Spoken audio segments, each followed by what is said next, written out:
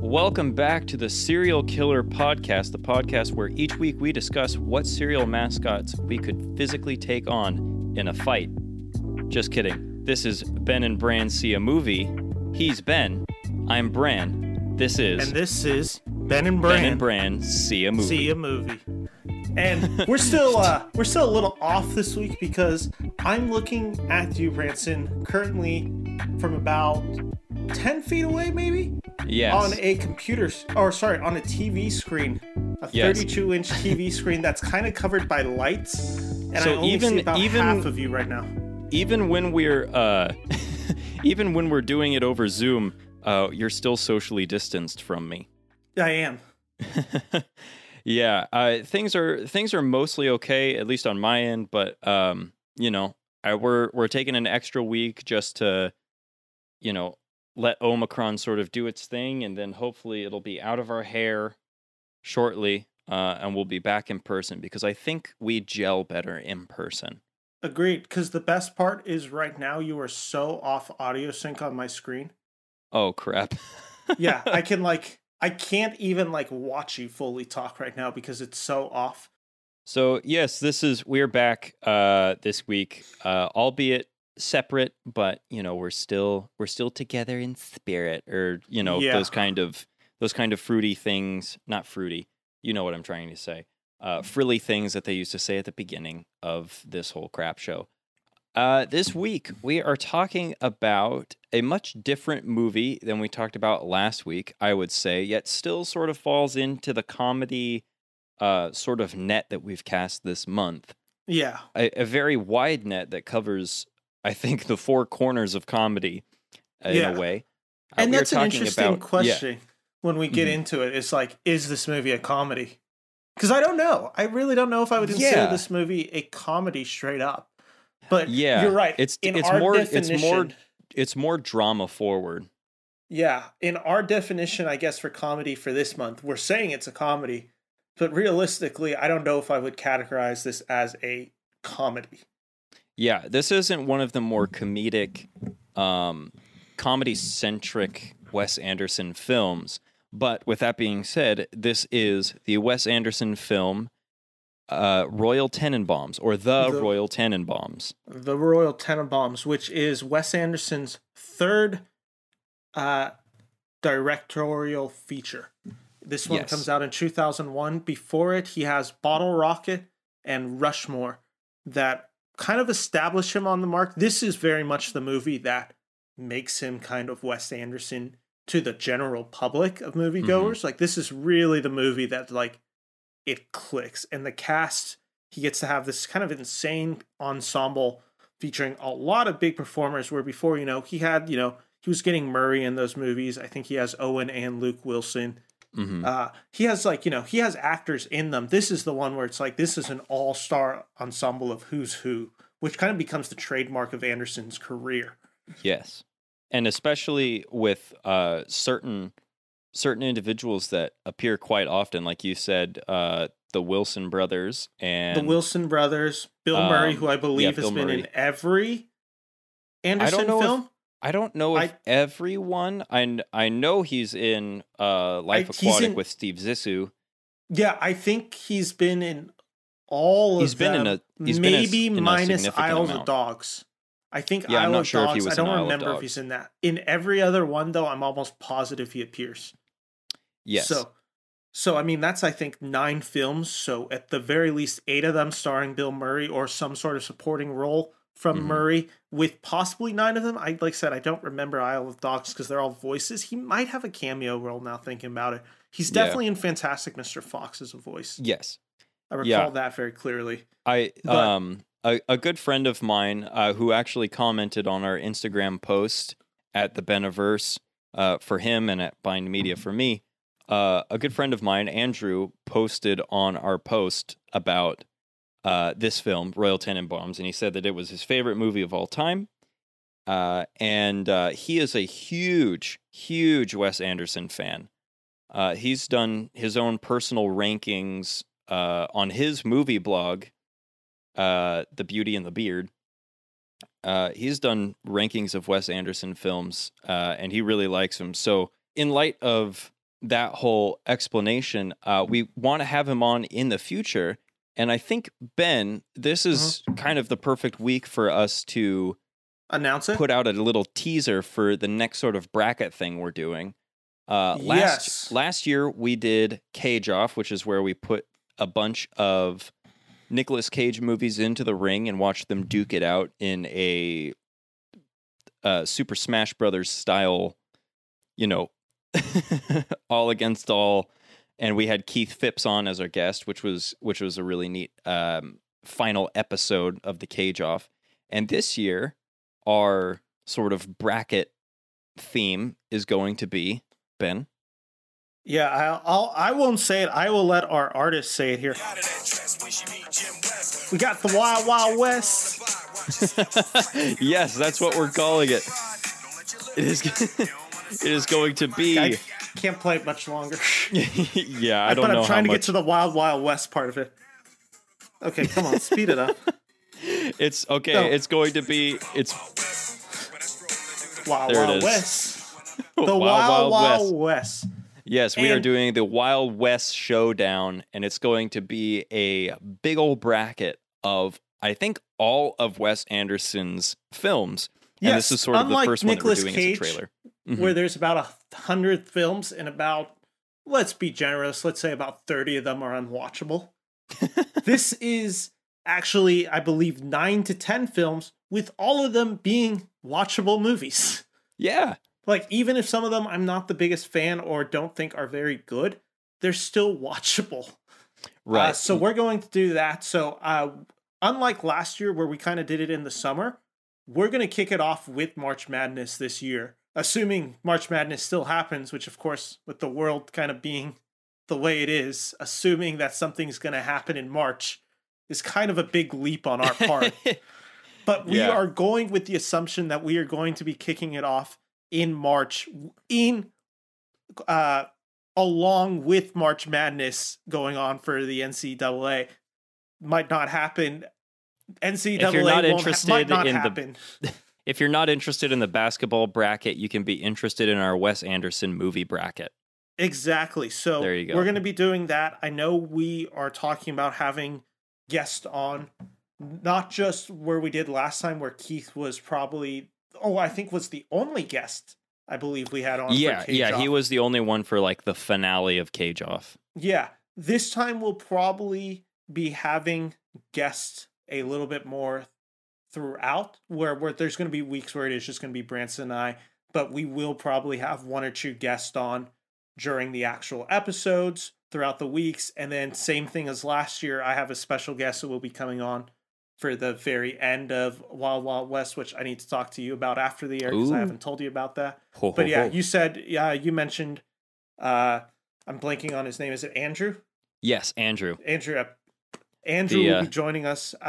In theory, Andrew should be joining us. He will be one of the guys that will probably pop on throughout. We'll probably have a few others who just either that's a Anderson film that connects with them. That's when they start writing, whatever the scenario ends. And this year is going to look a little bit different than Wild Wild West is going to look a little different than Cage Off did last year. We're going to see how that goes. We might have, last year with there being 16, maybe we're going to try this year, now that we have a little bit more of a social media presence. I want to at least try maybe floating the idea of a 32 bracket. And then letting the fans, and letting the fans vote for the final 16. So the first round is done by everybody, and then how are we going to have 30? How are we going to have 32? It would be characters. We'd have to do characters, right? Oh, we wouldn't be doing movies. We'd have to be doing best Wes Anderson characters or whatever it is. I think would be the theory. So that's kind crazy. That's we're still working out the logistics. Yeah, I didn't realize that was where you were going. We would have had the logistics a little bit more planned out during our meeting for the month. We haven't had that meeting now because of COVID. Yeah. Yeah, but we will get to that meeting eventually, so we will have those ideas fleshed out. But yeah, that's kind of the general, I think, idea that I'm at least trying to incorporate for Wild Wild West. So a few more guests. Unlike last time, I know this time Branson and I have talked about doing what if we tried doing one singular like episode per movie and just kind of pre-recording a few? That way we can kind of put out 1 or 2 a week to kind of get it through the March Madness flow. 1, so it spaces it out for us. 2, so the discussions are a little bit thorough. And 3, honestly, so we don't go crazy. Yeah. The crazy part was real. Yeah. Yeah. I think this would affect our psyches a little bit less than Cage Off did. Are you crazy? Because I think this one would affect our psyche more. Really? Well, think about what Wes Anderson is, and we'll talk about it more in this episode. Yeah. But there's a very particular it would affect us style. in a different way, for sure. It's kind of it's going to kind of start feeling not repetitive, but it is going to start feeling like we're going to see something in a very different way, like symmetrical. We're going to be thinking in a quite different way. Where Nick Cage, we still least explored genres. Wes Anderson himself is almost the genre. Yeah, yeah. That's going to be the challenge. He makes Wes Anderson films. So we're spacing it out to kind of, like I said, make it easier on all of us. Mm-hmm. Make it easier on getting guests on. And like I said, just, I think, putting out a better product overall. Not saying Nicolas Cage Off wasn't a great product. It was an amazing product. But it took a lot out of us on that 1 month. Yeah. Oh, my. The week with Vampire's Kiss was, like, that was exhausting. Well, not even that, but I mean, like, that was an exhausting week, of course. But, like, The Rock and Con Air, I think were both, like, 2.5-hour films. Yeah. Which meant we were watching movies for, like, 5 hours a week when we typically only watch for about 1.5 hours to 2.5 hours each week. Right.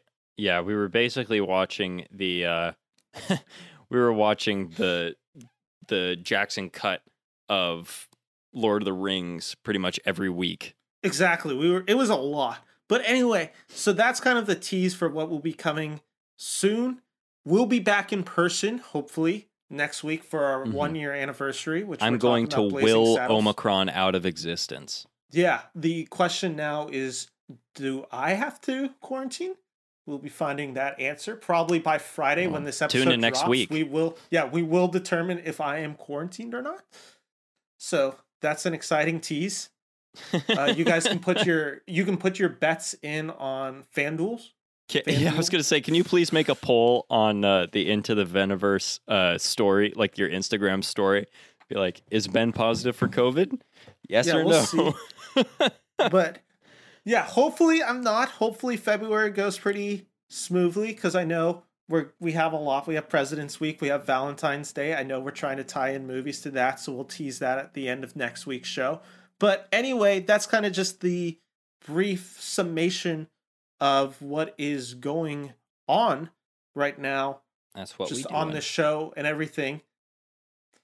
And yep. With that said, make sure, because we always forget to say this, make sure if you're listening, you're already still listening, you haven't done it yet, follow us on whatever podcast form you're listening to.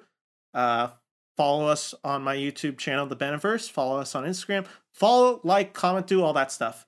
Give us a nice rating if you like on Spotify. Yeah, Spotify, Apple Podcast. Do it all. It helps us all. So we thank you guys for the amount of growth that we've had.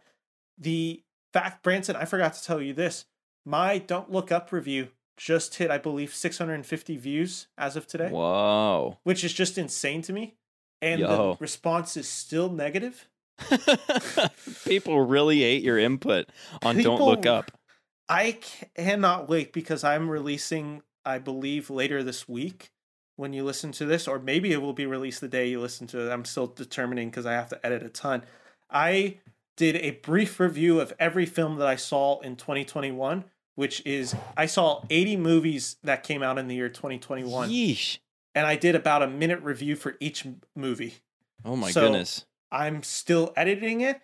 My hope is that it will be out, if not Friday, then probably Monday of this upcoming week. So that would be the 24th, I think. That's a lot of movies to watch. It's a lot of movies. And I watched, I think I watched 50 of them between November to January. Mm-hmm. And that was just movies that came out in 2021. Wow. There's basically not a huge movie that I really missed this year, which was exhausting. But anyway, let's get into our talk on the Royal Tenenbaums. Let's do it. So And you're dropping our film I'm doing the film historian. historian this week, and feel free to jump in whenever you have anything on Okay. it. But I'll mention kind of the big picture ideas for the Royal Tenenbaums. So like I said, this was his third directorial feature, following Bottle Rocket and Rushmore, which were critical successes of the 90s and had a little bit of a cult following. And people knew who he was on the scale of an indie director, but he still hadn't hit quite the mainstream that he would be hitting in 2001 with the Royal Tenenbaums. This film comes out at a really interesting time in American history because this premieres at the New York Film Festival on October 5th, 2001, which means it follows a little less than a month right after 9/11 in New York. Mm-hmm. And yeah, I think that's actually a really interesting thing because this movie, I think it hits a little bit of that subconscious like anxiety and fear that comes of a post 9/11 world. It's weird that a movie exists. A movie can take such a different connotation even though it was made pre 9/11, but it's viewed in a completely different way post 9/11. And yeah. I think You sort of draw the I guess ad hoc sort of connections because you can really, after something as traumatic as 9/11, you can use that to relate to sort of the traumatic things that some of the characters in this film go through, especially the kids. Exactly. And not only that, it also hits on this weird thing where it's the first time a movie going audience is really going to a movie together post 9/11, and now they all have this shared common experience, which there's very few events in human history, I would say, since it really the invention of cinema that really have connected people quite that way, where like you'll always remember where 9/11 was, and everyone who went to see the Royal Tenenbaums had an understanding and kind of that weight of what a 9/11 attack was like. I mean, Yeah. the only other ones that you could really put on that is probably Pearl Harbor and the Kennedy assassination, and Right. when we landed on the moon. Like those are kind of like the tentpole moments of American where everybody history. kind of remembers. Maybe the Challenger when MLK's assassinated Robert Kennedy. Oh, stuff yeah, like that, sure. where we all just kind of like everyone who was alive from that moment kind of remembers that. So when Royal Tenenbaums comes out in October in the film festival, gets critical acclaim, comes out December 14th, which means this film comes out basically 3 months post 9/11. And it becomes a big critical success. It had a budget of $21 million, which for reference, that is $33 million in today's currency. And for other reference, French Dispatch, which is the most recent Wes Anderson film, has a budget of $25 million, as did the Grand Budapest Hotel, which are two of his biggest films. His highest budget for a film is Fantastic Mr. Fox for $40 million. Yeah, that's a terrible Actually, I'd kind of like to see a Wes Anderson J.K. Rowling adaptation. That'd be interesting. There's something interesting there. But yeah, Fantastic Mr. Fox has a budget of $40 million. So this one has kind of this big budget, and it's really interesting because also this is kind of the last time we start seeing studios being so willing to give this type of money to a director to make kind of his like image. Like, and especially where Anderson is in his career. Like he's still a young, kind of up and coming unknown director. Yeah, this is his third movie again. Yeah, so he's not like the level of like Tarantino, Robert Rodriguez, any of these guys kind of coming out of the 90s. You know, Soderbergh makes Ocean's 11 the same year that Anderson makes this movie, Royal Tenenbaums. Right. But so he doesn't have the sort of studio pull or like the exec pull that like a George Lucas has or like a Spielberg has or some of those directors that you mentioned like Tarantino, where he doesn't even have it. They don't have the amount of success yet that would be like, here's however much money you need go make whatever you want to make. Yeah, I'm trying to think of a director now that would be like a good comparison of like, this is their movie and this is the type of budget you then give them to in a film that isn't, I guess, really considered like something universal. Like, because I thought I've of got one Denis for you. Villeneuve. Yeah. Taika. We've talked about Taika a lot. No, but Taika's different because he makes a franchise movie with Thor Ragnarok. Oh, yeah, that's true. And yeah, then okay, he gets yeah, to do true. the passion project with Jojo Rabbit. Very true. Like, I was thinking of Denis Villeneuve real quick because, you know, he gets to do Prisoners, Sicario, and then he gets to make Arrival, which I think is around a $45 million budget. Mm-hmm. But, I mean, those were, I think, and bigger then he gets movies Dune. than Anderson does. Yeah, then he gets Dude and Blade Runner. But, like, this would be... that's right. Who would this be in comparison? This would kind of be like if you took the director who did... Gosh, I'm even having trouble thinking of, like, what a good comparison would be. This would be like taking a director like Chloe Zhao, who did The Rider, then Nomadland. But instead of making The Eternals right next, this would be like if she took another movie that had kind of like a $60 million budget in it after she had made two small indie films, even though one of them wins the Oscar for Best Picture in Nomadland and The Rider. Like, she just gets to... Wes Anderson in this gets to just jump into a film that has a pretty significant budget behind him. Yeah, I would say that Wes is a particularly lucky director in that sense, because that doesn't happen often. It's really hard to get a movie made, let alone that you really want it to be made that way. Yeah, let alone, however many movies he's made now in double digits. Not only does this film have the budget it has, it also is notorious for having 250 practical sets being used, some of them only being used for like a few seconds on screen. Like the airplane crash in this movie, that's a real set that they filmed on. Like, that's pretty like wild to have a film that has 250 sets, practical sets on location shooting. This house is all real. None of it's a practical thing. You had not only that, you had the fact that you have this insane ensemble, which features Royal Tenenbaum, who is the father figure, played by Gene Hackman. One of his last roles before he retires. You also have Angelica Houston playing his ex-wife, Danny Glover, Ben Stiller, Luke Wilson, Gwyneth Paltrow, Bill Murray, Owen Wilson, Leah Shepherd, and Alec Baldwin narrating. Yeah. Like, that's an insane cast. That's a crazy cast that has like such an insane talent. And I mean, at this point, so many of them are like upper echelon of actors and actresses. Yeah, I mean, it's kind of crazy when you look back at that.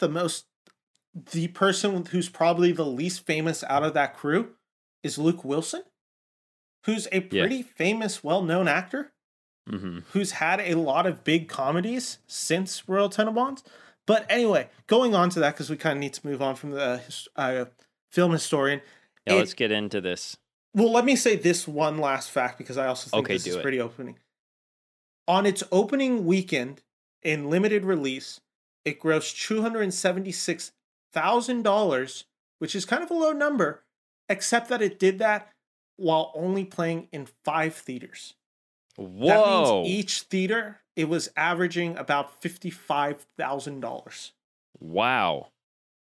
That's an impressive. Crazy. That's an impressive amount for 5 theaters. Wow. That's a crazy number for a limited release, which of course then allows it to go a lot more wide release when it comes out, because there's proof that there is a success and a buzz for this movie, which of course it then goes on to gross $70 million and goes on to be nominated for the Academy Award for Best Original Screenplay, written by Wes Anderson and Owen Wilson. This isn't just a Wes Anderson written movie. This is Owen Wilson's featured on it. Yes. It ends up losing that same year. Nominated with it is also, and I thought this was a pretty crazy lineup too. It loses to Gosford Park, which is kind of an indie black comedy. I believe it's a British comedy that ends up being the inspiration, I believe, for Downton Abbey. But it also is nominated along with Amelie, Memento, and Monsters Ball, which is kind of 3 big hitters of the 2001. Mm-hmm. So it's kind of crazy. And with that all said, let's kind of just get into Hills. What, yeah, like. Shall we take a stand on our hills? Yeah, at least for my stand, I think my hill relates very closely to who Wes Anderson is as a director. Mm-hmm. In that fact that I think what works so well about this movie is it's Anderson knowing exactly the movie he wants to make, and he casts the actors playing to their strength. I think that's a really impressive thing Anderson does, where he gets the actors and he doesn't ask like these things that they're not known for in their careers. They kind of play the characters that they've kind of been known for. Right, and it makes the characters feel more natural and more like real people, even when there's sort of a caricature aspect to them. They still feel super grounded because it's cast so well. Exactly, and you know that probably is a testament to why Wes has certain actors and actresses that he will hire often.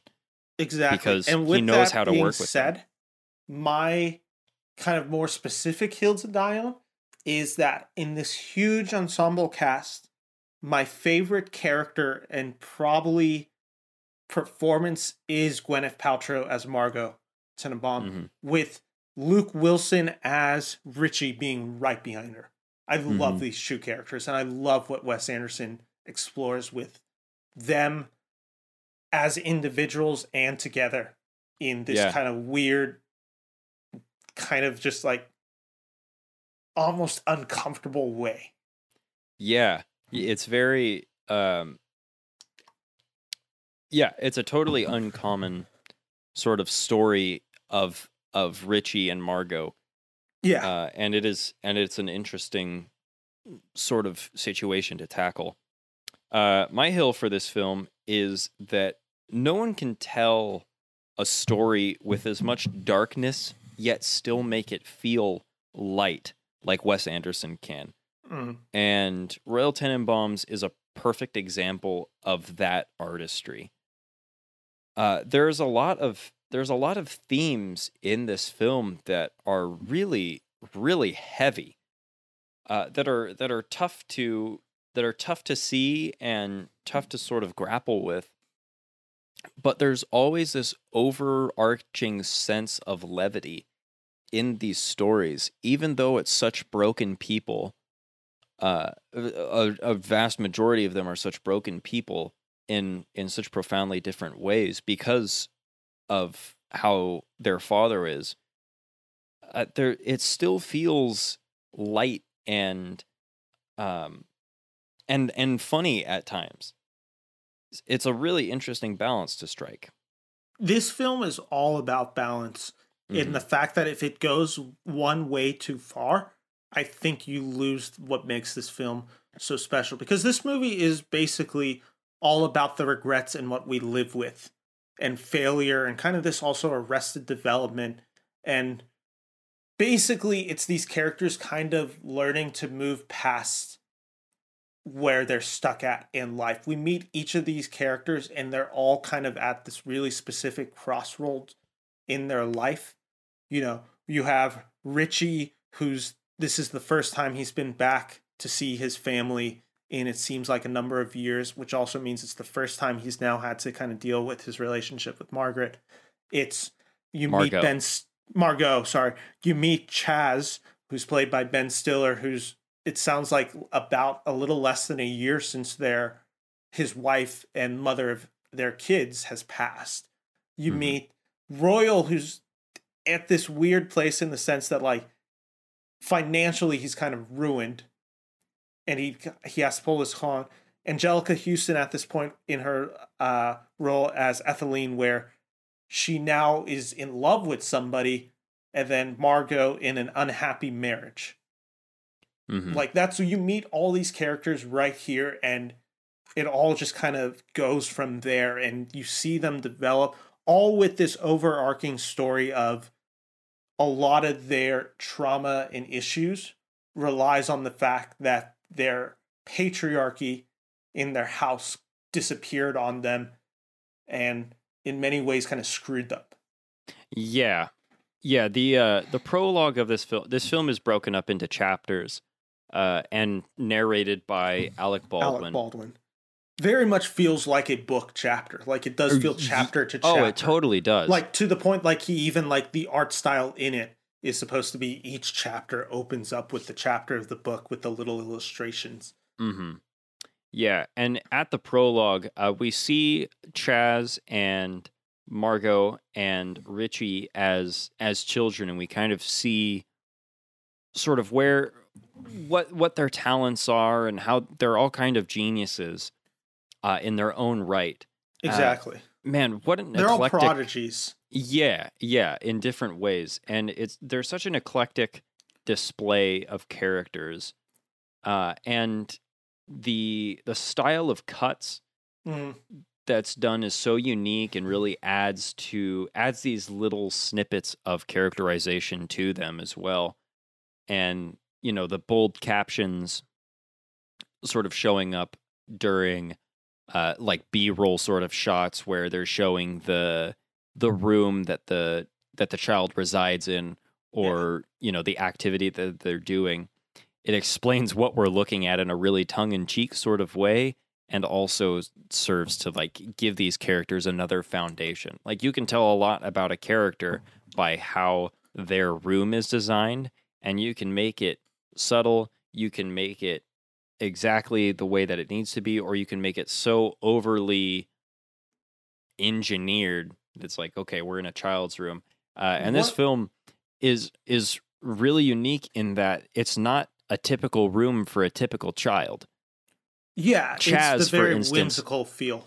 Yeah, Chaz, for instance, is a business prodigy at the age of 12, and he has like a motorized tie rack in his room, and he's converted his room to like a sales floor with ticker tape running and old computer modems and UPS drivers coming in and out, and, you know, shelves and shelves of all these files.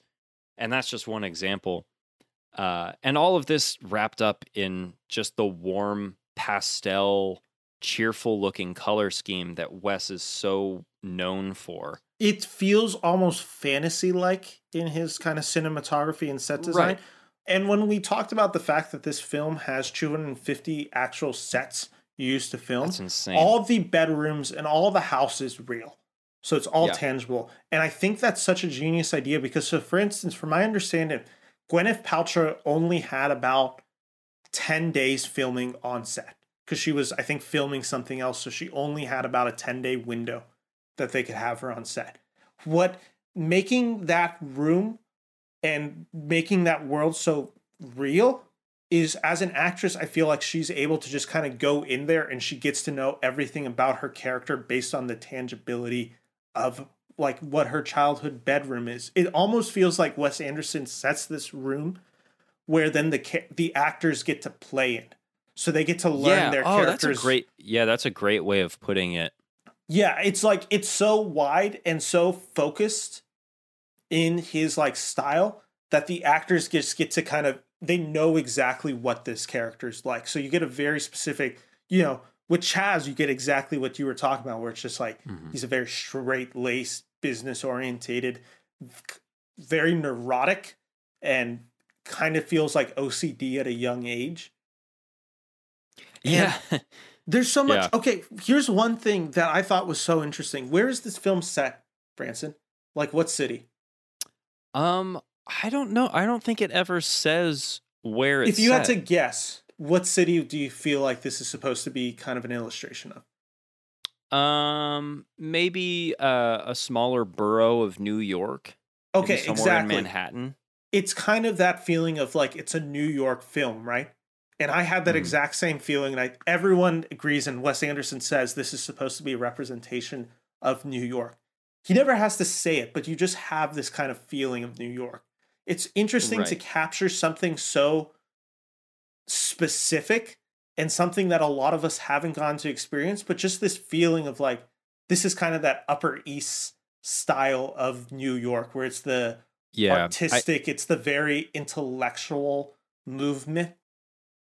Cinema as a whole has kind of manufactured this three-dimensional map almost in the collective mind of New York. So we like automatically, if we see something, there are always the monuments that we can identify. And then as we get these smaller sort of zoomed in slices, you can still kind of you can almost construct the city block around where we are. Mhm. And I think that's just cinema. Something about, movies being set in New York. It's just interesting. And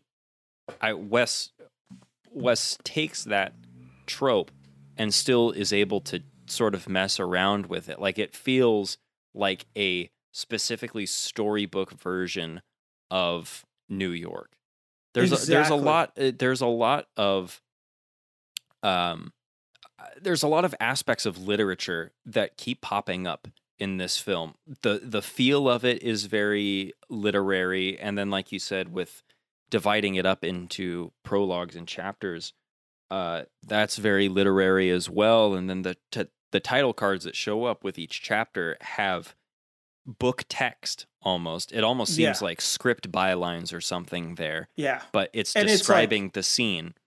this is clearly influenced, and Anderson has talked about himself that this is a J.D. Salinger kind of novel, almost like come to life. Yes, this And movie as was someone inspired who's, by the writings of J.D. Salinger. yeah, and as someone who, I'm not the biggest fan of Catcher in the Rye, as I think I've stated before. It's not I I am don't think it's a also not particularly big on good Catcher book. in the Rye.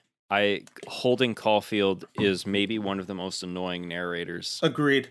But you definitely see that style kind of carried on over here. And it's also interesting because not only do you see that style, you see the other styles that feel kind of influenced by Anderson. For instance, like, rewatching a bunch of Woody Allen's films recently, it definitely has that upper New York, Manhattan kind of Hmm. the intellectual movement and surrealist comedy that's kind of associated with Allen and what he's doing in New York in the 70s, 80s, and 90s. So you get to kind of see Wes Anderson play in this playground. And not only are talking about that, you're also talking about the music of Greenwich Village, which is it's literally throughout this movie. I mean, this soundtrack is amazing. It features Hmm. Bob Dylan, Paul Simon, John Lennon and the Beatles, The Clash, The Ramones, Great Velvet soundtrack. Underground, Nico, Vince Guaraldi Trio.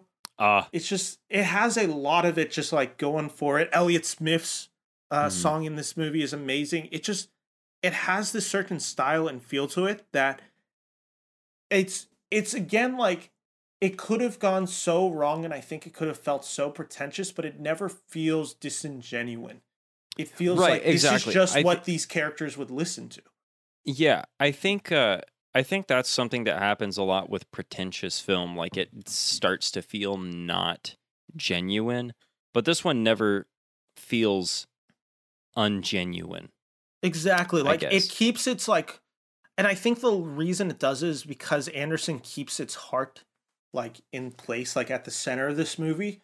Hmm. Because ultimately, this movie is about healing and acceptance Right. and And it's coming to also terms. yeah, and it's also not so uh it's not so navel gazing that it can't laugh at itself. It can't have jokes because there are funny moments in this. And in And it's a fact, one of great my balance of jokes. It's like it's yes, not only like the lighthearted, the kind of absurdist, the surreal, the slapstick. It also takes it really dark at times. It is a whole plethora mhm, of humor on display. right, and it's not always present, but it is there enough that it breaks up what would otherwise be sort of a difficult movie to watch if there wasn't those moments of comedy, if there wasn't those moments of absurdist humor. It would feel less genuine and less or I guess more pretentious. I think what it also does is you have to kind of, if you don't have that humor, the character of Royal feels a lot more cruel. Yeah. Where with this humor, it kind of lightens it up and it kind of gives you, you're not necessarily rooting for Royal, but it gives you this feeling kind of like what Danny Glover says at the end of this movie when he's talking to Royal, where he's like, no, you're not an asshole, you're a son of a bitch. Like, Right. It's that difference of like, you have the charisma to like be this kind of good person in this life, which is why they kind of gravitate back to you. Like, you're not this just full on terrible person. Because if you were this terrible, stubborn like person, they wouldn't be interested in you. Like, they wouldn't have any reason to still connect with you. But clearly they have some form of connection, even if it's in some case. Like, Stiller puts a lot of his character is hating his father.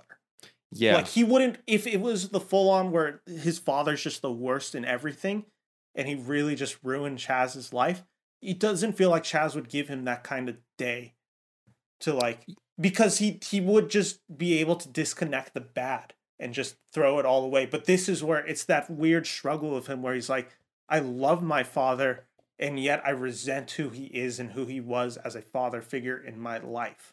Mm-hmm. And with Chaz and Royal, the fact that Royal isn't some tyrant makes their relationship more interesting, because on the one hand, you feel for Chaz, you know kind of what Royal has done to him in order to affect him so profoundly and to change sort of who he is.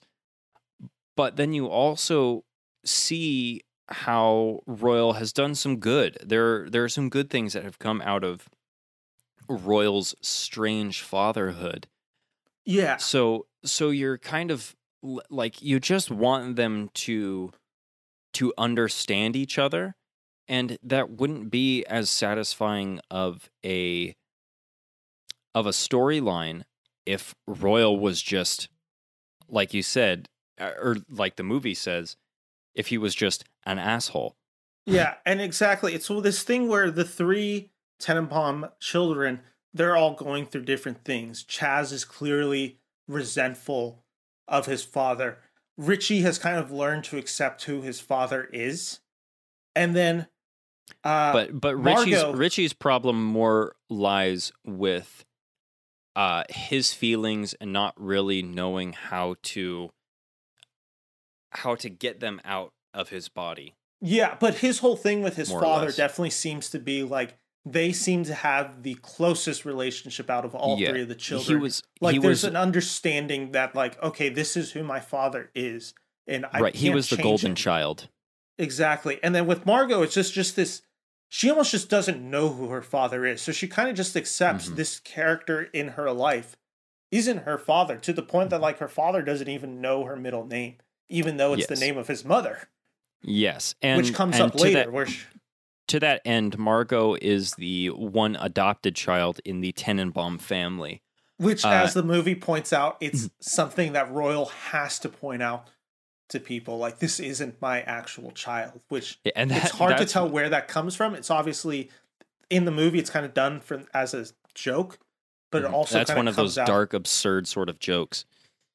But it also, what it's so good about it is having that dark, absurdist joke.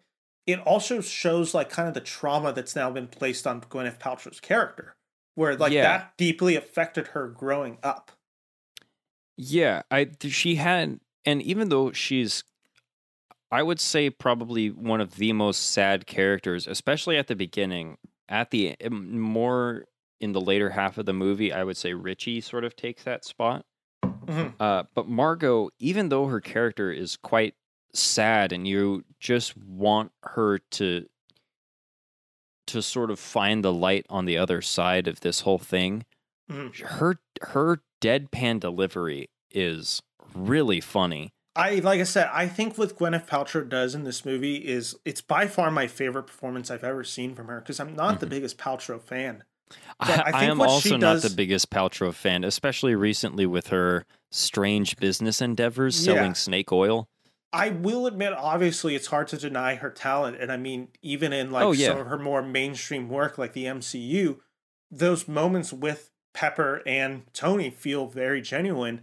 But I think what this movie shocked me with seeing her is, one, it feels like a completely different character that we've ever seen Margot's the character that we've ever seen Paltrow play. And it's also one who kind of just has this allure and mystery that it kind of feels like Gwyneth Paltrow you don't associate with, like, she kind of feels like the it girl, when Paltrow has never really, I felt like, to me, the it girl. Like, she's always been like kind of the personality, you know, but in this she's almost plays like what I would say is almost similar to an Angelina Jolie, where she's so mysterious. Yeah, it's definitely strange because so often Gwyneth Paltrow is just like the icon of, wow, she's just so beautiful. And I mean, I'm not going to deny that, but it's not in the same way that, you know, like Megan Fox was during, you know, early Transformer time or something like that. It's not the same sort of labeling, I guess. Yeah. And, you know, I don't think it's great that people label famous people as those certain things. But it is an interesting role. It's for me, she plays the character that I think is so against type to what these other characters are. Because a lot of these characters kind of feel like archetypes of the characters played in their past. Gene Hackman feels like kind of a typical Gene Hackman performance, obviously a little bit more comedic than some of his other performances, but he still has this kind of charisma to him, this ultimate charm, kind of this deceitfulness. He is kind of like, as Danny Glover's character describes him, he is the son of a bitch in this thing. Like, he is just like, he's the ultimate scoundrel. It kind of feels like. He's the mischievous scoundrel this whole movie. And character is very similar. I want to know what you think of Angelica Houston's character, which is Evelyn. Etheline. Etheline. Yeah, thank you. Etheline Ethel Tenenbaum is what they call it. I couldn't remember. I was like, I know it sounds like a fuel for a lantern or something. It's so weird because when I remember seeing this film in 2016, I kind of remember not liking her character. And I think I've always had a memory of her of kind of being more of the pretentious, uptight mother. She's not that role in this movie. No. She is a fairly loving, caring mother who, of course, is full of her eccentricities just as the rest of the Tenenbaum family is. But she's a lot more nurturing and loving. And what I love about this performance that that Angelica Houston brings to it is there's a balance of just something that I don't think emotion is always captured well, where it's her, like, for instance, the scene that I'm referencing is the scene where she thinks Royal is dying. And she has such vivid, true, strong reactions where she simultaneously like hates this person, but also grieves for her death. Yeah, she's crushed at the prospect of Royal no longer being alive. Yeah, it's this balance that I think this movie does so well, where these relationships are complicated. She does have this relationship with Royal that means a lot to her. And the idea of him being not in this world is one that scares her. I like a lot of the choices Angelica Houston does in this movie, specifically when you see her get to have some of those lighter moments with Danny Glover's character as Henry Sherman, who I think provides a lot of the sanity to this world, because he feels like a pretty grounded, normal character in here. He gets to provide a lot of the laughter of this movie. One of my favorite, and often at Royal's expense, which is sort of cathartic, especially when he's leaning more towards the a-hole side of his personality than the SOB side of his personality. It feels good for Sherman to put him in his place and to like call him out. Like, you're not Sherman being a good father right now. He gets to have a few of those moments as well where it is just him getting to break kind of the tension in this. One of my favorite jokes, pratfalls of this movie, is literally when him and Angelica Houston are walking in the construction site and he just falls into off screen. And you just see the next scene, you don't actually see him fall. He's just kind of dusting himself off nonchalantly out of the pit. It's a really funny comedic moment, which again, it's that thing where Wes Anderson is able to just kind of bring a kind of lesser joke. It kind of feels like, not lesser, but a very kind of simple, kind of embodied of like what the Chaplins used to do, where it's a very slapstick joke compared to some of the whimsical, funny, witty dialogue he's bringing. It's like, it's that great balance between the two. There's a lot of it that I like. Like I said, I think what Anderson does so well in this film is casting people to play versions of themselves so that they feel he knows how to use them and they are playing to their strengths. Ben Stiller's character feels like a very typical Ben Stiller character, just a little bit more eccentric and a little bit more complicated. But I mean, he's doing kind of the same Ben Stiller kind of comedic bits that you would expect from a Stiller and kind of embodying what you'd see. He's sort of the craziness factor where, I mean, his whole, I guess his sort of Royal Tenenbaum given flaw is that he is, well, it's sort of caused by that and more so caused by the death of his wife in a plane crash, but he's so concerned with the safety of his boys and his own safety.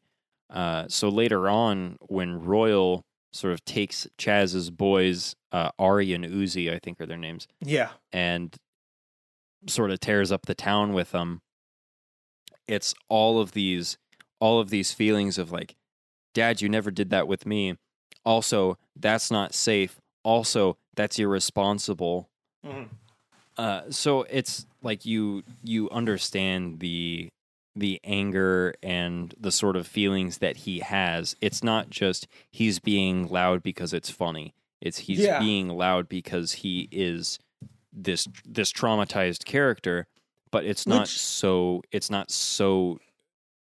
dark that it's, you know, I sort of lost my train of thought there. No, I get what you're saying. I hope you see what I'm saying. What's really interesting about it is, again, that idea where we talked about a post 9/11 movie, where I think Chaz's character is maybe one of the easier characters to write for audiences like post 9/11. One, losing your wife in a plane crash is just sadly something New Yorkers at that time, that was a reality. They knew that all too just well, like, all of a sudden, like a loved one not showing up home.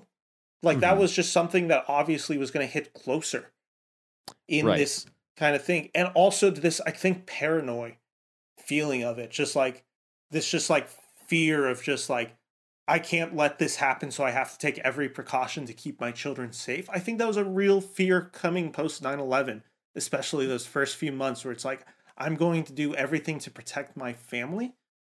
Yeah, absolutely. So I think that's why Ben Stiller's character really has a lot of charm and why his character is kind of the one that it feels like there's a very specific like audience love for this movie. And I think Ben Stiller's is definitely one of the ones. One, because, and a thing that we haven't talked about is how amazing the costuming is for this movie, because it really brings those characters further to life. I think Ben Stiller, just in the way he's designed and just what that character is going through, feels very relatable, where the other two Tenenbaum stories, while you connect with them and there's a lot of sweetness in them, it's a little bit more eccentric that you don't really get to connect with them quite as much as you would empathize for what Ben Stiller's character is going through in this movie. Yeah, with Chaz, I think something that's brilliant about his costuming is, I think it's similar to the concept of, you know, a lot of professionals will wear the same thing every day because that's one less thing that they have to think about, and so they can devote that bandwidth that would otherwise be used for picking out their clothing. They can devote that to other things. And for Chaz, who is so neurotic about everything, wearing the same sort of tracksuit, I'm assuming that it's not the exact same tracksuit, but he's got multiple sets of the same. Yes. Him wearing that every day is one less thing for him to worry about. Exactly. And that's a really subtle nod to what his character is. And then another also costuming choice with sorry, before you jump Richie. into that one. Oh yeah, go ahead. What with Chaz's outfit, it also kind of shows him stuck in a time and place where he can't kind of move forward. I think that's another key with understanding why he wears the same outfit. It's a symbolic choice of him not moving forward. Yes, and that's really similar. That's exactly what I was going to say about Richie. Because for most of the movie, Richie is wearing the same thing. He's got sort of the same style going on with his hair and his facial hair. And he's got that same sweatband that he's had since he was a kid. He's always wearing sort of the tennis blazer. He's always wearing the sort of tennis sort of crop shorts and the high-rise socks. He's always wearing that sort of same thing because he's stuck in the past of when he used to be this athletic god kid who was a star tennis player, and that's a really interesting thing. Did you notice anything with Margot's costuming by chance? I think Margot's costuming, one, besides just kind of being this iconic look, I think what hers does so well is just even the way her like hair is parted kind of hides a part of herself, right? Like it doesn't feel like she's comfortable ever in like what she wears, who she is. And I think that's a little bit displayed in the sense that like what the type of clothing she chooses to wear, where it's a little bit looser because she's not as comfortable in her like own body and sexuality. Yeah, it's something it's almost like repressed in some way, but also just like, again, just like not wanting to show people who she is behind this. So she kind of wears it as this facade almost. Yeah, that's a good point. Okay, we've just approached an hour or so of recording time, so we should probably start wrapping up fairly soon. Yeah, let's start like hitting some of the main points of this movie, it feels like, when we're talking about some of these characters, because we haven't actually touched much on the story of, Royal basically abandoning his kids. They haven't heard from him, and it sounds like about 7 years. He comes back all their life, makes up this lie that he's dying, and he has 6 weeks to live to kind of get back in the Tenenbaum family. It brings them all back together under the same roof for a first time in what it seems like since they were children, and then it just kind of explores it from there. There's certain moments that I really think are special in this movie. One of them being when the character of Richie gets to see Margot again. Yeah. Right when he comes out of the airport. When she comes out of the bus. And she comes out of the bus. One, it's the use of music, like I said, is a really important, impeccable choice that Anderson does. And he uses the singer Nico, who is a woman who has this very unique, unusual voice that is, like I said, she releases this album in the 1960s with the Velvet Underground, which is Lou Reed's band. And she has this very kind of like, not and raspy, Velvet Underground is also featured in this film. They are. And like I said, what her voice shows is it kind of embodies the whole like unusualness of their situation. It's something beautiful. It almost at times feels a little inaccessible. And I almost don't know how to describe it. It's the forbidden love sort of concept, and the weirdness of this particular forbidden love is sort of all wrapped up. Her voice is so unique moment. that it feels like you can't have it, or it's something very specific, which I think embodies what Richie is feeling in that moment, seeing someone that he loved. This is a point of the movie that we haven't really talked about, and I still don't know how I fully feel about it, is of course the Richie and Margot kind of love story in this movie. This is one of the interesting parts, and it's one of the reasons I want to, when the movie comes out, when I wanted to talk about Licorice Pizza, because that Yes. film's been marred with controversy with the fact that Alana Haim's character is 25, Cooper Hoffman's character is 15 in the movie.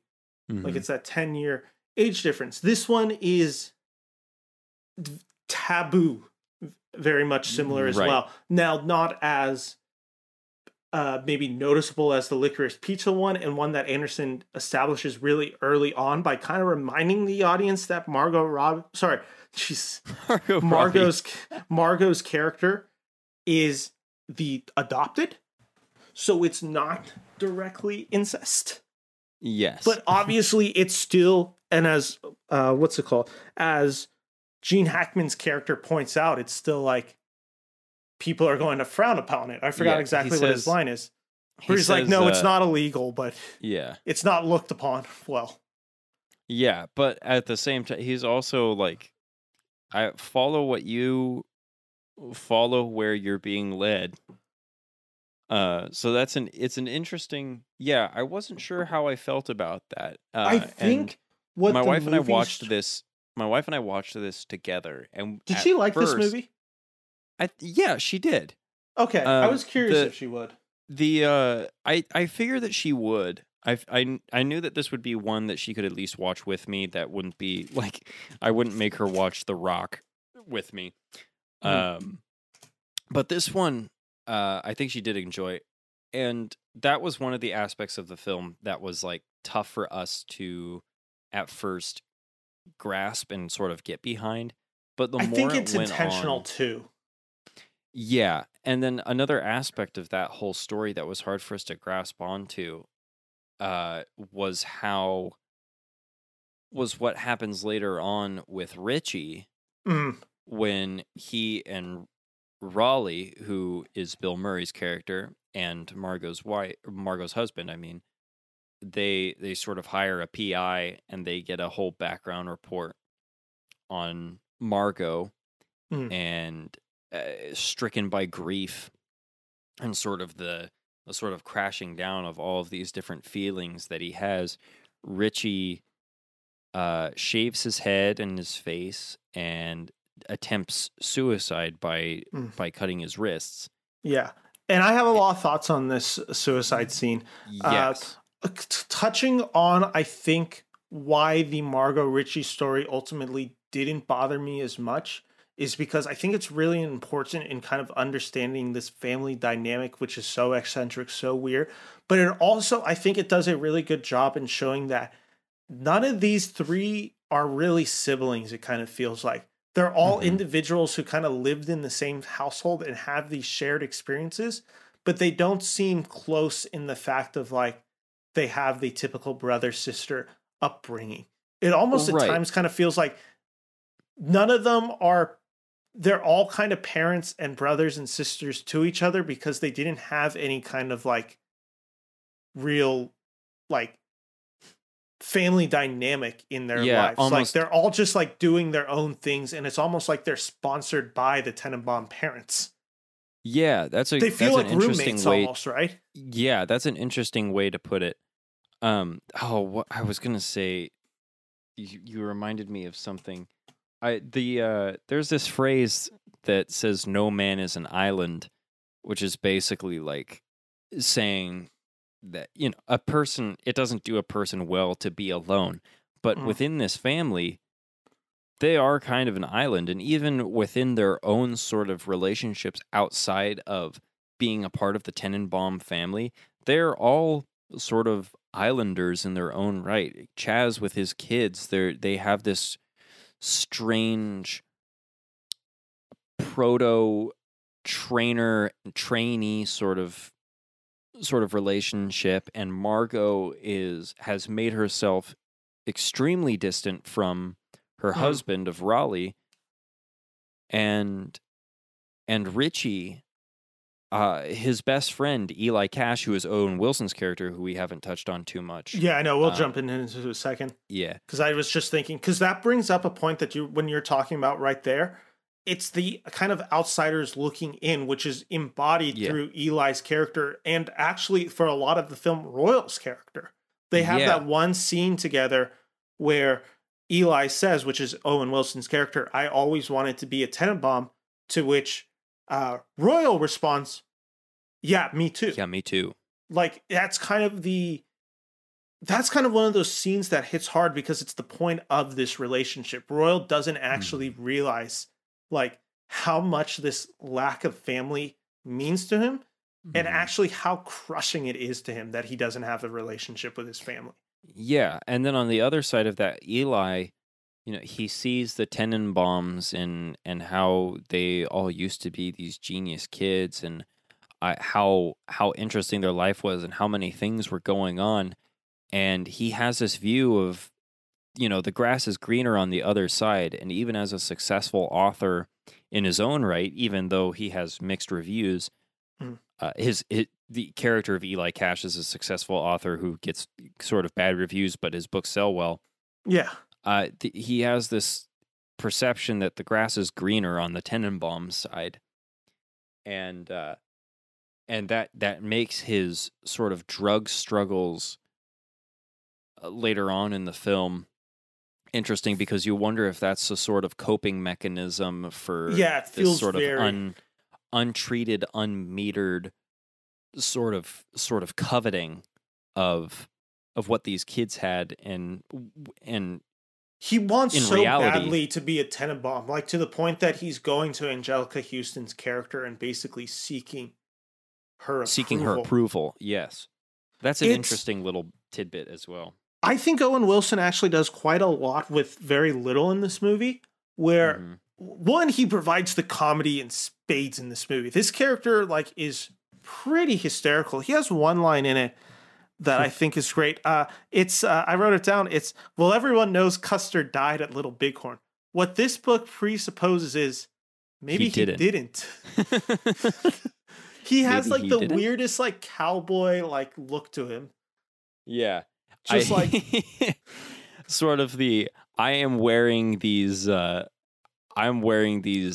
dusters and these chaps and this hat because I needed an image, and this is the image that I have decided to go with. It's kind of the whole thing where each of the Tenenbaums have their own distinct style, that he needs to kind of have his own distinct style, and the difference is his style feels so poor, I guess you could say.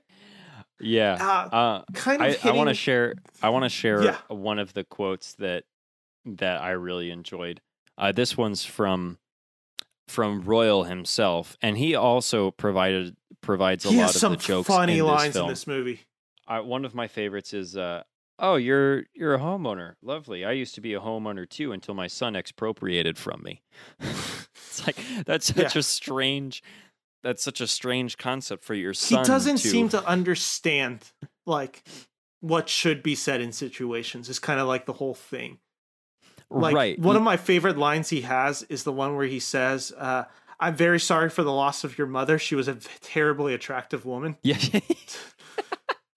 I think that line's hysterical. It's totally She's a inappropriate. Terribly attractive woman. It's oh. And even in the first scene, we get that right away with who Royal's character is when the kids ask, is it their fault that they're getting the divorce? And he's like, no, I mean, of course, certain sacrifices had to be made. Yeah, but no, it's not your fault. It's it was just the worst thing to say to a child. Why even bring that up? I think, like I said, it kind of pictures it. And it's one of my favorite just performances Gene Hackman provides, because he balances what the movie is intended to, where he has to balance the comedic with the dramatic and the heart of this movie. If Royal doesn't work, a lot of this movie doesn't work. And you have to buy into his redemption. It's a really important scene, is the scene where he and Danny Glover's character, Henry Sherman, have this fight in the middle of the kitchen where Hackman's basically throwing not racial slurs, but it's very racially motivated kind of attacks at Henry Sherman's character, because it doesn't feel like he's a racist. Yeah, it's just not desperation to wound this other person who is taking, quote unquote, taking his wife, his family, basically becoming what he wants. And Danny Glover seems to understand that. It's just this guy's attacking me but for very different, like, it's not out of racism, it's fully out of just like this guy's kind of almost weird ego trip where he can't allow me to exist in this world. And it eventually accumulates in the scene where Henry Sherman realizes Royal's lying. Royal has another great line when he gets discovered here, where he's just like, this taught me everything. Like, I have a new chance at life. And Luke Wilson's character is like, Dad, you were never really dying. There's so many scenes in there. And one character that I want to touch on before we kind of get into the third act of this film, which kind of takes the darkest note in this film, is a character we haven't mentioned a lot yet, is Ralph St. Clair, which is Bill Murray's character. Mm-hmm. Yeah, Raleigh St. Clair is an interesting... He doesn't get as much to do in this movie as, per se, other Bill Murray, Wes Anderson appearances. Right, it's not The Life Aquatic. He's a very supporting character in this movie. In more ways really, than one. Yeah, he's there really to show us who Margot is with and without him. Yeah. Like, his purpose is kind of to enhance Margot's story. He has this to draw attention to the sort of trauma that Margot is dealing with. Like, he is trying to help her, and she is just not receptive, or she doesn't want to be helped by him specifically. And I mean, I think that's sort of an accurate, as far as I'm aware. And if I'm incorrect, please do correct me. Either you, Ben, or listeners, send me a DM. I'd love to know more about this. But I feel like it's a fairly realistic depiction of what depression can be like sometimes. I think so too. Where even when people are offering you help, it's just there's just not the motivation there to receive that help. She feels stuck. Her character of Margot feels really just trapped, and she's just kind of accepted this arrested development she's in, where this is her life and this is how she's going to live it, and she really at this point doesn't care. Of course, until Luke Wilson's character comes back and starts confessing some of those feelings. This Luke Wilson scene that we mentioned earlier, the suicide attempt, is a brutal scene to witness. Yeah, it's a heartbreaking scene. It's probably the best acted scene in this movie. Just for what he goes through, the shaving of his head, kind of getting to see Luke Wilson and what we kind of know as the Luke Wilson look. Very much like, okay, that's what Luke Wilson looks like. To the point where, like, he's cutting off his hair. He has the line, like, tomorrow I die, or something. It was sort of, that scene was sort of similar to the Village Square scene in Jojo Rabbit a few weeks ago. Yeah, it's a very stark look. Yeah, it's a very stark, it's this... I can't find. Where's my? It's where the movie takes. This scene is kind of where the movie takes another dimension of what it is. Yeah. Like, if this scene doesn't happen, it's a lot more whimsical and humorous. I feel like the film becomes. This scene really is where draws attention. Draws attention to the more somber aspects, and even with that, it's so beautifully and somberly shot. Like, the lighting is this strong tungsten light, and the cheery music going on still with Elliott Smith's Needle in the Hay. Needle in the Hay in the this background. It's heartbreaking to watch. Man, the sequence so, like, I think realistic, uncomfortable. And honestly, it just, like, the whole scene kind of feels like it's done out of a whim, because it kind of feels like that's what his suicide attempt is. It doesn't feel like there's much contemplation in it. He's in this moment of just true pain, and the only pain he feels like is an escape. And the consequences of that action don't quite have the weight to it. And it's, like I said, it's this really dark scene, which is then, again, juxtaposed by a really comedic scene in the next one, where all the family's there at the hospital, and Ben Stiller just has one of these lines. Dark comedy about the suicide note. Yeah, where he's just like, He's like, can we read the suicide note? No, I don't. Can we paraphrase it? Yeah, can you paraphrase your suicide note? Yeah. It's like, and whoa. Ben Stiller's like, is it dark? Wilson's like, of course it's dark. It's a suicide note.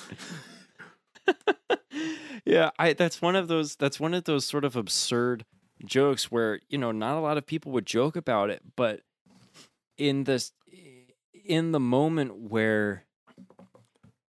it feels appropriate, because feels it's real, all right? of these. It feels real, and it feels appropriate because it's all these characters that aren't fully able to have these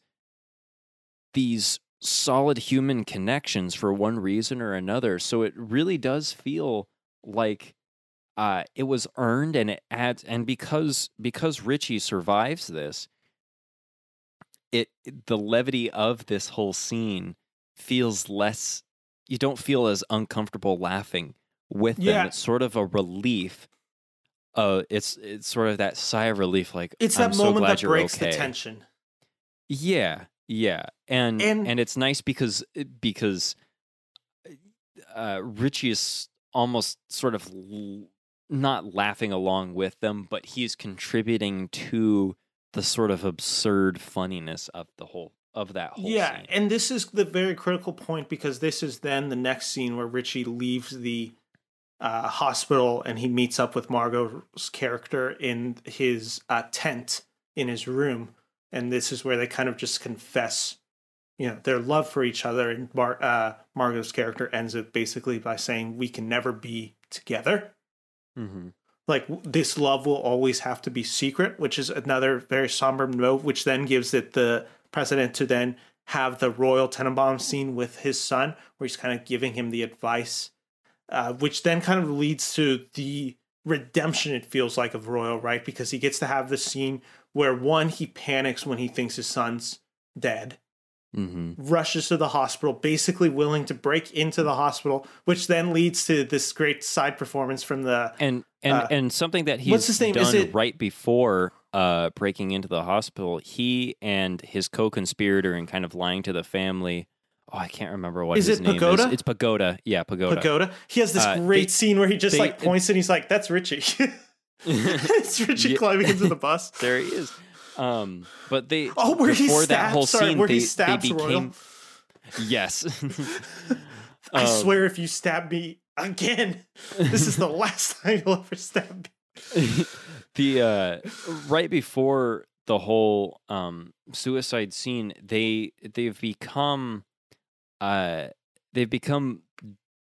doormen for like elevator operators and Royal is doing it to sort of prove that he is good for something. Like he is working and sort of trying to prove in his own strange way that like there is something that he's trying to do for them. Yeah, and it's because it's all stems from this moment where it's kind of Gene Hackman and Alec Baldwin teaming up, where it's these 6 days have been the best days of my life, which then Alec Baldwin reveals like in the monologue going on where he's like, and at this moment Royal actually realized that is true. Yes, because he says it as a lie. As he said it. Yeah, he realized as he said it that it was true.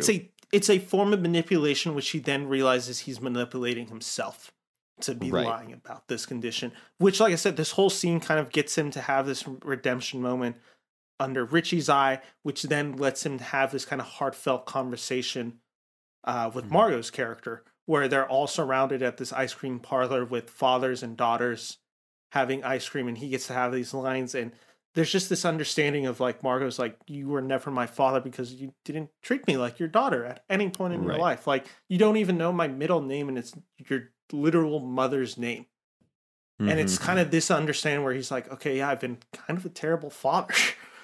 Like, why would you consider me a father figure? It's this weird moment where he is trying to do something for her, and even then it's like, that's not what you're doing. While your head's in the right place, it's not nearly enough to repair this damage. Yeah, and which is something, his whole arc in that scene is understanding he can never repair that damage. It's just he can now be there and try. Like, that's that moment where he realizes, like, she realizes he actually cares about me, is that moment where it's like, he's trying. Even if he's failed my entire life, at this moment he cares about me and is trying to make the difference, which kind of allows her to open up with him. Which then comes, of course, the redemption under Chaz's eyes, because Chaz is really it's the yin and yang the whole time with Royal, where Royal and Chaz are basically like, they don't see eye to eye, and Chaz dislikes his father vehemently.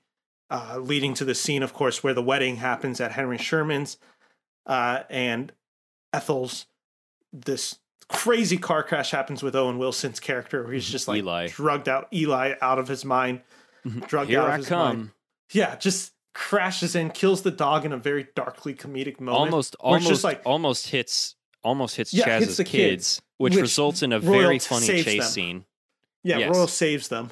Yes, Royal saves the kids, and it also results in a very funny chase. One of the funniest chase scenes in the movie, where they throw the pastor, where they throw the priest starts down, bumping down the stairs, and Chaz like grabs Eli and like pushes him very slowly over a wall, and he just lands on the other side of the wall. Yeah, and then that's finally the moment where Eli realizes, I need help with this addiction that I have. Yeah, and it's also this moment where when not to Royal rush us saves, along, not to rush us so long. Let's try to finish pretty quickly here. Yeah, this is my last point of the movie. Really. We're approaching 9 p.m. Ooh, we are getting late. This is my last kind of point of the movie, because it kind of feels like the last scene in this movie is where Royal and Chaz have their reconciliation, and it's one of the sweetest lines in the movies, where it's, "I've had a rough year, Dad."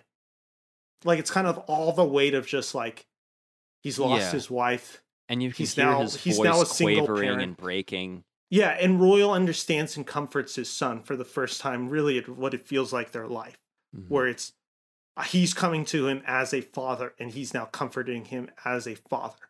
Yeah, and Royal really does earn his redemption, and then later when he passes, it's a sweet moment with these characters where they get to look back on him fonder and as a family, rather than what they were, where it was a bunch of individuals. Where they were this fragmented. Kind of bastard father.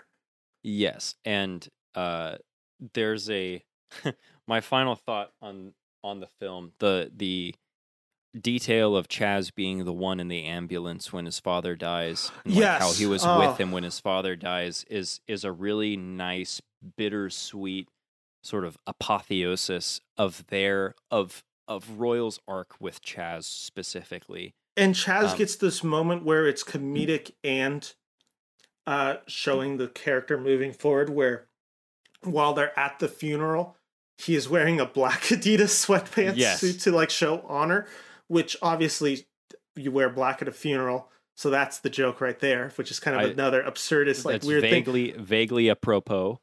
But it's also that moment where we see Chaz is able to kind of move on, because the rest of the characters are dressed in their usual attires. Yes. So for him to be dressed in black is not only him respecting his father, but him also on the branching road to, out. Yeah.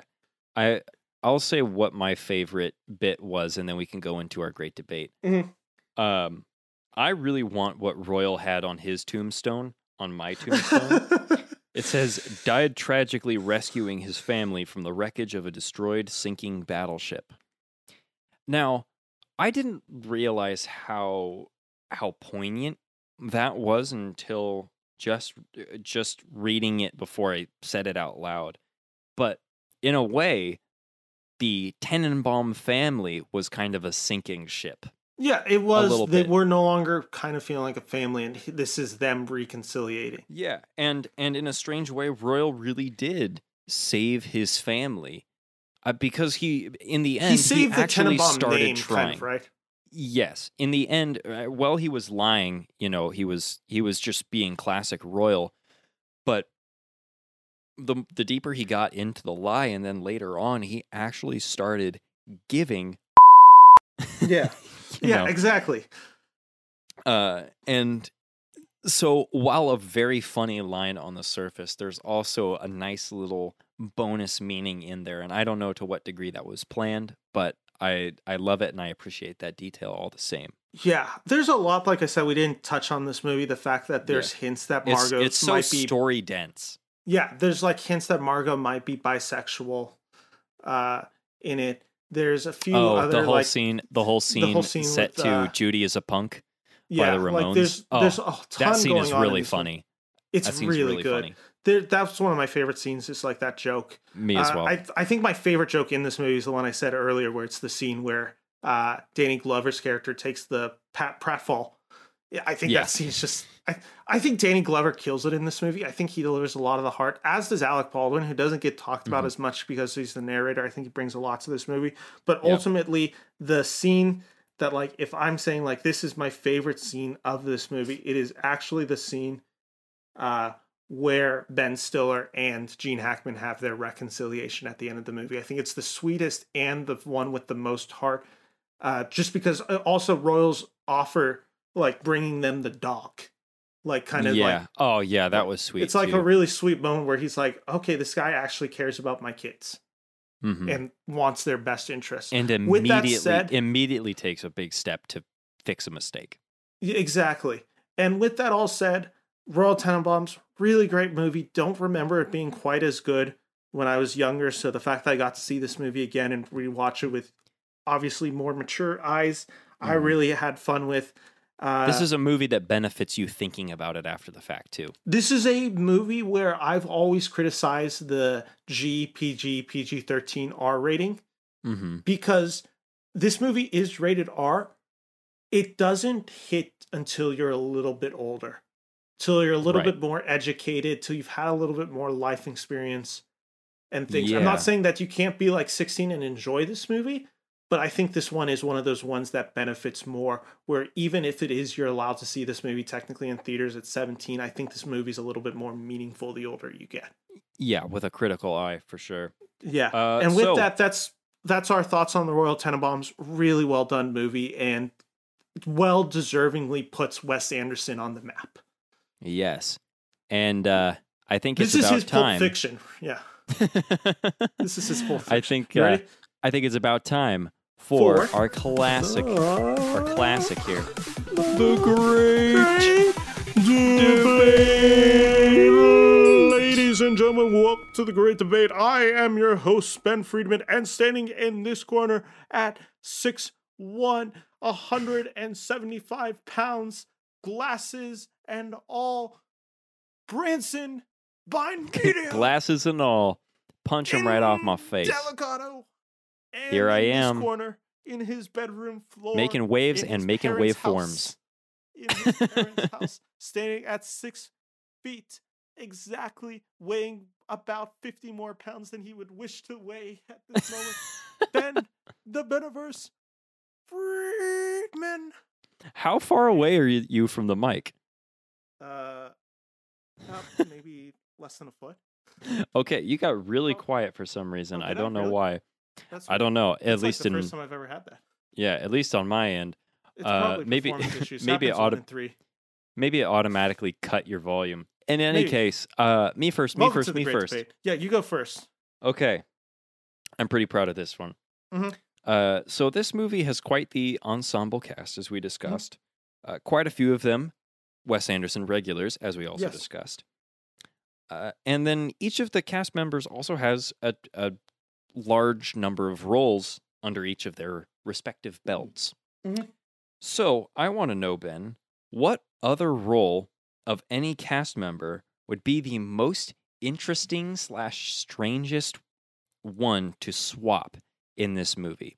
So, for example, instead of Gene Hackman portraying Royal Tenenbaum in this movie, Gene Hackman plays another role from a different movie that he was in. Yeah, I get That's the question. That's sort of the structure. Okay. I don't know why this was my first answer, but I'm sticking with it. I'm choosing Ben Stiller, and I recast him as the character Derek Zoolander. Derek Zoolander Tenenbaum, I guess is what we're going to call him in this movie. And it's weird because it fits kind of in this weird way. They're each three prodigies. And in the movie Zoolander, directed by Ben Stiller, we are supposed to believe he is the world's greatest model. Like, he's famous for his blue steel, all of that thing. So you get to have this other kind of prodigy in New York in 2001. Weirdly enough, another film that Zoolander's the first comedy that comes out post 9/11 on September, I believe, 28, 2001. Mm-hmm. Which, so you get that connection. But I think what it is one, there's a comedic sensibility that works between these two movies. Now, Ben Stiller's Zoolander is obviously more broadly comedic, but I think much different kind of comedy. Yeah, but I think they can translate well enough, and you get to see a character that is already eccentric by nature in Derek Zoolander. You kind of get to transform him into this role of Royal Tenenbaums, get to see kind of the more prodigy side of Derek Zoolander. Again, another character in this film who has father issues with his father, I believe, played by John Voight in Zoolander. I think there's enough crossover that you would kind of get to see it, and I think it would fit really well. And I think the broad comedic would add a lot to this movie. Not saying it'd be a better movie, but I think it would translate into a way that it still fits the Royal Tenenbaum structure and what this film's message is supposed to be, while also respecting also respecting what Ben Stiller's Zoolander is. They both can kind of coexist in this New York meta, just absurdist world. Instead of breeding Dalmatian mice, he breeds ants. Yeah. What is this? Ants. A breeding room for ants? For ants. All right. I've got an interesting answer that I think might actually one up yours for most interesting swap. Okay. Wait, can Owen I guess Wilson. Which characters? Okay. I was going to say Owen Wilson. Can I guess the character Owen Wilson? Can I guess the character Owen Wilson is? Yes. I'm going to say Lightning McQueen. You're absolutely right. Swap Owen Wilson as Eli Cash with Owen Wilson as Lightning McQueen. The car crash scene would be like that's exactly what I was thinking. Like the car crash scene by itself would be extremely absurd. It'd be so funny. But it's so funny. And then also just the visual of all the rest of the characters being like semi-grounded like normal people, and then Owen Wilson's just a race car. Yeah. I like it. Who's addicted to ketamine. Yeah. It's like I like the idea. It shows the real side of Lightning McQueen, like what the real celebrities go through on a daily basis and what fame can do to take on. Here's my question for you. Lightning McQuetamine. In this film, we get to see characters or actors who have had a relationship with Wes Anderson in his film. The Wilson brothers, Murray, I believe Alec Baldwin's appeared. Maybe a few others that I'm forgetting. But anyway, you get to see these character actors who get to appear. I want you to cast 3 actors or actresses that haven't been in a Wes Anderson movie that you can think of. Put them in it, kind of in the lead or supporting like roles. What 3 actors would you like to see play in the world of a Wes Anderson movie? One that immediately came to mind as one that would fit in well, I think, is William H. Macy. Okay. Now, I don't think I would want him to play the same sort of character as he does in Fargo, but I could see him starting out as more of a Weasley character and then sort of calming down as the movie goes on. I almost like how Kevin Spacey's character was in Baby Driver, where it's sort of like you don't know if he's a good guy or a bad guy. It's whatever's kind of benefiting him. It's almost like an anti-hero, but in a much less superhero, supervillain kind of way. Another actor that I think might work, or actress. I'll let you share a few, and then I'll share some more. I'll list off one, and then you can kind of jump. Okay. In. I had as my number 1 was Tom Hiddleston. That'd be interesting. I think the relationship that Owen Wilson and him already have is kind of a natural fit, and I think they're great together in Loki. And they're also in Woody Allen's film Midnight in Paris together. Oh. So I think they have a natural relationship that would translate on screen. And I think there's kind of like this almost eccentric look with Hiddleston's character that I think would translate pretty well over to it. And I think he has fun with that kind of whimsical dialogue where he gets to be the witty character. Mm-hmm. So that's one of my pitches. That's pretty good. I have the other two. So I was tell trying me to if you think need of me an to go. actress. One that I thought of was Ellie Fanning. Okay. I'm thinking of her from We Bought a Zoo. And she's a lot older now, but I think that she has the sort of look that matches Wes Anderson, and she's very sweet. She has the capacity to play very sweet characters, so I could see that fitting in fairly well. I can almost see her like a babysitter kind of character, or like a nanny, or so like a younger nanny. Okay, of I have some younger kids. I have a woman on my list, so I'll say mine. I had Dakota Johnson on my list from 50 Shades, of course. She's done Peanut Butter Falcon since. She's done a few horror films. She's in one of my favorite films this year, which is Our Friend.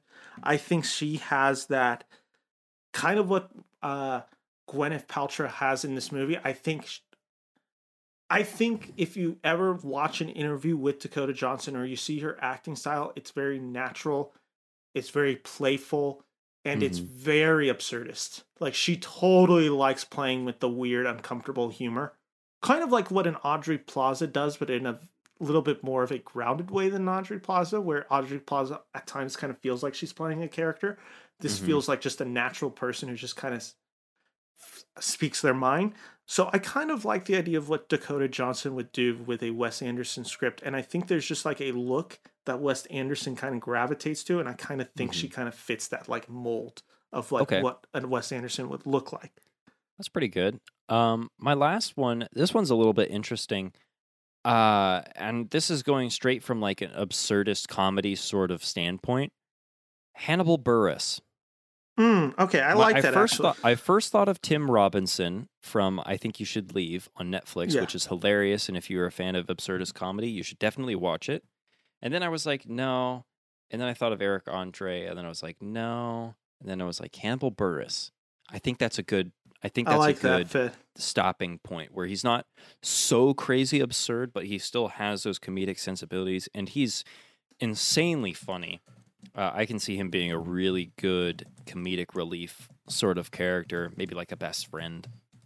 Okay, and, I like that. We've seen him in Marvel movies playing minor roles, and then of course, his whole repertoire from being on the Eric Andre show is amazing. He can play the straight man and also the absurd backbone of the comedy that's going on.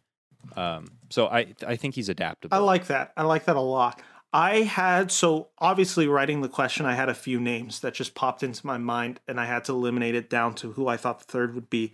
But I will mention my honorable mentions just since I did write them down. Giancarlo Esposito, who from Breaking Bad and The Mandalorian. I think he'd be great. Very good. I think Andrew Garfield could have fun in that role. I think Robert Pattinson kind of has that mold. I know, I'm just kidding. I know you mean Andrew Garfield. Robert Pattinson could have some fun in that role, I think. Yeah. I had Adam Driver on there because I think that's such a like he'd be a good fit. He's such an eccentric, like he would almost be a weird fit because of just like how much of a screen presence he has that is so he's like the puzzle piece style. that doesn't look right, but then as soon as you put it on the board, you're like, he's exactly the right piece. He's so big, like he's so physically imposing, like being such a tall guy. Like it almost just like doesn't seem like a fit, but I think it's with Kristen Stewart almost made it on this list. And then the one that barely missed out, but I like the third one so much more. I had Woody Harrelson as like the guy who was like right at the fourth spot where I'm like, I like the idea of Woody Harrelson. That would fit. Ultimately, though, if there was one actor, I'm like, that would be like something to see. It'd be Nicolas Cage.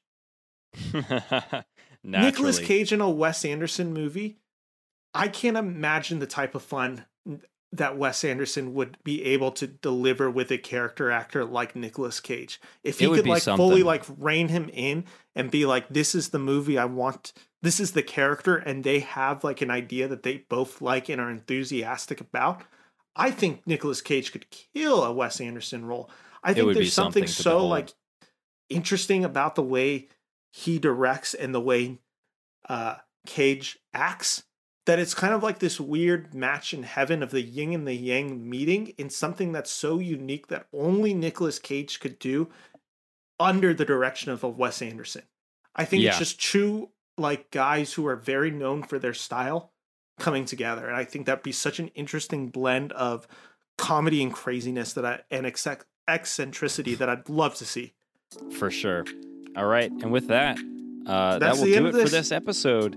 Yep. Make sure to like, comment, subscribe, all that stuff. Follow us on our podcast. Follow me on the Beneverse.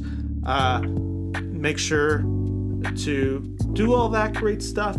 Check back next week. We're talking Blazing Saddles for our 1-year anniversary. I'm excited. Make sure to like. I just peaked the heck out of my waveform because I'm so excited to talk about Blazing Saddles. We'll be hopefully back in person. Make sure to follow us on Bind Media on Instagram and the Beneverse on Twitter and links Instagram as always are in the YouTube. description down below. Yep. So thank you guys for listening. I'm Ben. I'm Bran. This has been Ben and Bran. See you. Thank you all for listening. Peace out. Take care. Bye.